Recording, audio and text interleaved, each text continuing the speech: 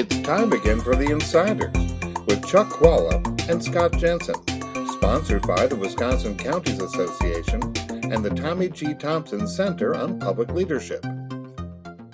Hi, I'm Scott Jensen, former Assembly Speaker. And I'm Chuck Koala, former Senate Majority Leader.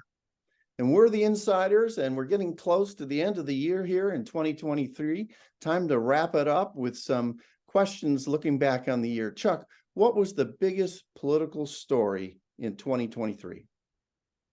It was definitely the election of Janet Protasewicz to the Wisconsin Supreme Court, and an impressive accomplishment on her part. She certainly deserves all the accolades that she's gotten.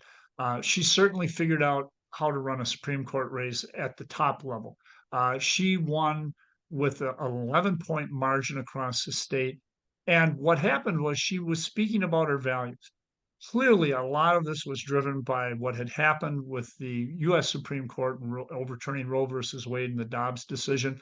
But I think Protasewicz went beyond that and really started to say that the court has to recognize that there are certain fundamental values which the court will uphold, and I think she did that well, and that's why you saw 11% of the people, or an 11% margin in a state that, when you are now with Supreme Court races clearly running either as a progressive or as a conservative, we could almost attach Democrat and Republican labels to them.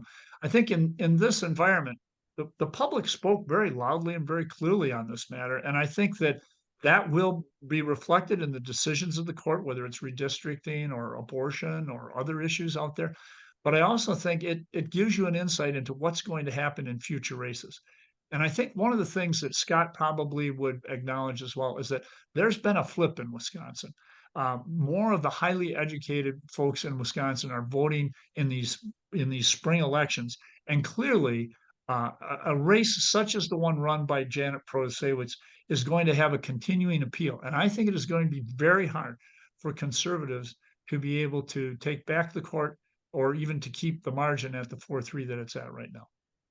Well, obviously, the reason that this was the biggest political story of 2023 is not just that a single person got elected to the Supreme Court, but that she helped create a different majority than the majority that we've had. So now we have a liberal majority on the Wisconsin Supreme Court, and it's clearly a majority with some aggression here. They are willing to go out and revisit all sorts of issues that have been decided in the past. They are willing to take a look at overturning precedents and overturning laws in a bunch of areas. And so now you've seen this could have consequences for the next 2-3 years easily in Wisconsin, if not for a generation or two.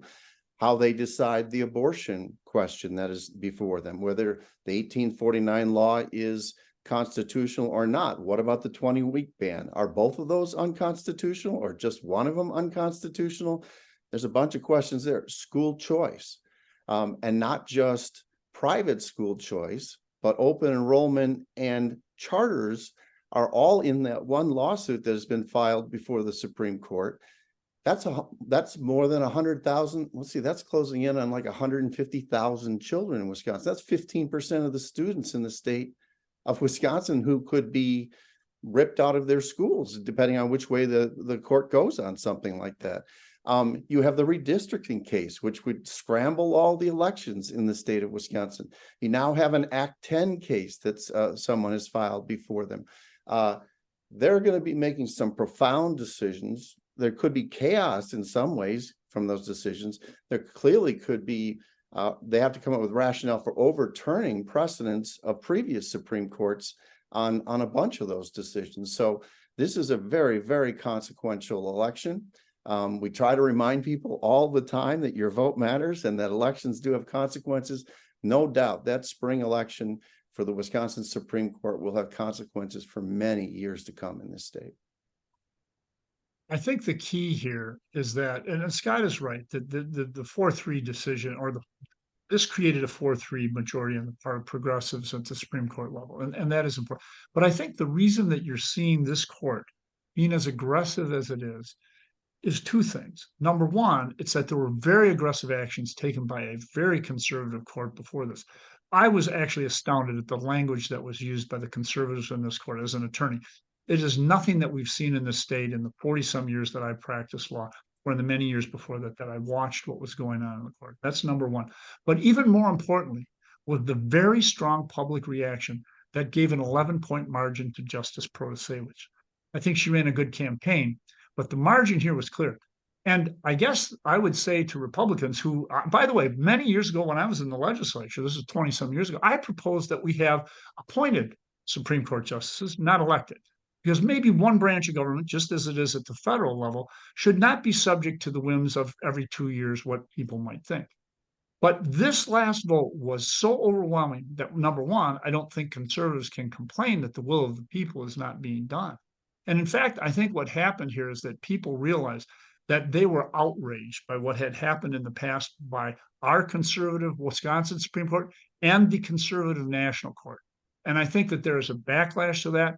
And one of the positives about having elections for this is that people can self-correct in these bodies much more quickly by simply having an election.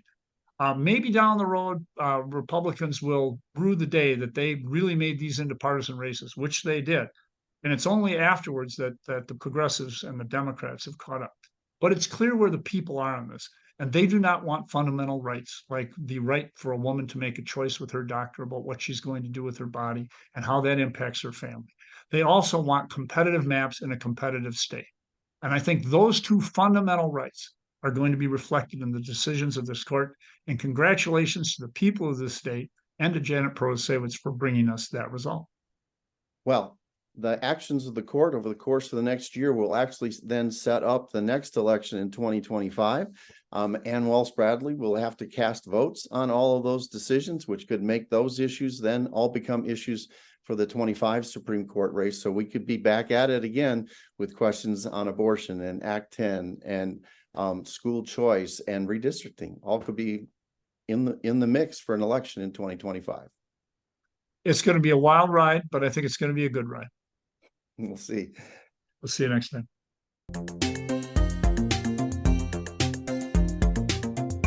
You've been listening to The Insiders with Chuck Walla and Scott Jensen, sponsored by the Wisconsin Counties Association and the Tommy G. Thompson Center on Public Leadership.